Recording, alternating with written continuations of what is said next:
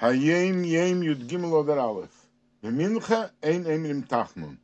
Mincha on the 13th of Adar Aleph, we do not say Tachanun because it is Erev Purim Kotten. Adeni Ovimeiri v'Rabbi Omar. My father, the Rebbe Rashab, once said, Bamirizborer, I am certain, as a chassidic sharit sitzen besmedesh, when a chassidic Jew, a chassidic sharit, sits in the house of study, unlearned oder chazert Chassidus barabim, and he teaches or he reviews from memory a maamar Chassidus in public, is a simcha b'dizeides. There is tremendous joy by my ancestors. Unzeir simcha, and their joy is maspik farin. It generates for him kinder, his children, kindskinder, and his children's children. Roiv tuv begashmis uberuchnis, abundance of good, materially and spiritually. This is from a letter the Friedrich Rebbe wrote to a chassid. Apparently, he was feeling down, and he was complaining. So the Rebbe writes, all that you need to do is up to your rotzen, to your will, and you have to have a feeling not to be just for yourself.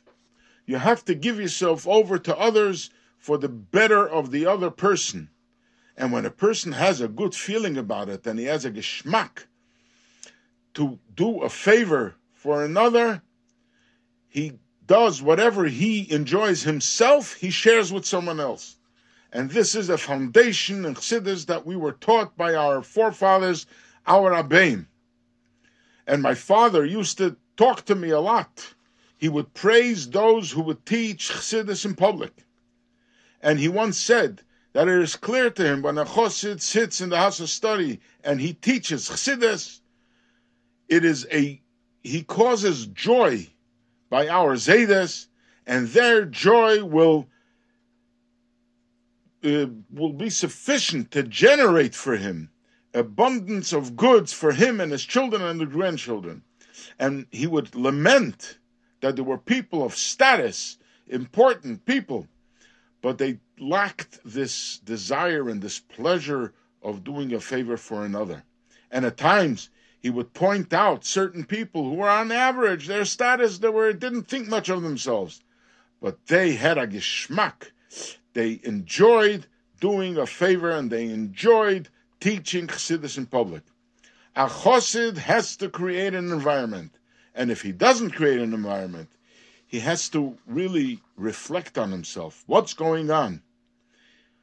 And this, that he is not creating an environment, has to shatter him like a little splinter, and he has to ask himself, what am I doing in this world? Like the story with one of the chassidim who came to the Alter Rebbe, and he was in Yechidus, and the Rebbe asked him what was going on, and he complained to the Rebbe that things were not good, and this, Panos is not good, and other things.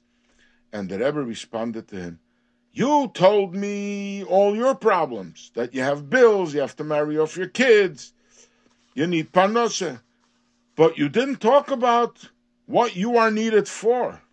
You are needed to illuminate your environment with Torah and serving Hashem.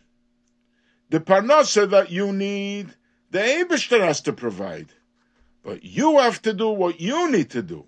And then the Eibishter will do what he needs to do. You, the Rebbe is going back to this chassid, says, you are a chassid of my father. You learned a lot of Chassidus, and you understand it. You have to create an environment and not complain and lament about things that are not as important. Take yourself to your hands, as they say. Apply yourself to the proper Aveda. Do what you need to do. Don't worry about the unimportant things. You do what you have to do. Teach Chassidus. Verbring with Chassidim. And the Eibishter will do what he needs to do, and he will help you materially and spiritually.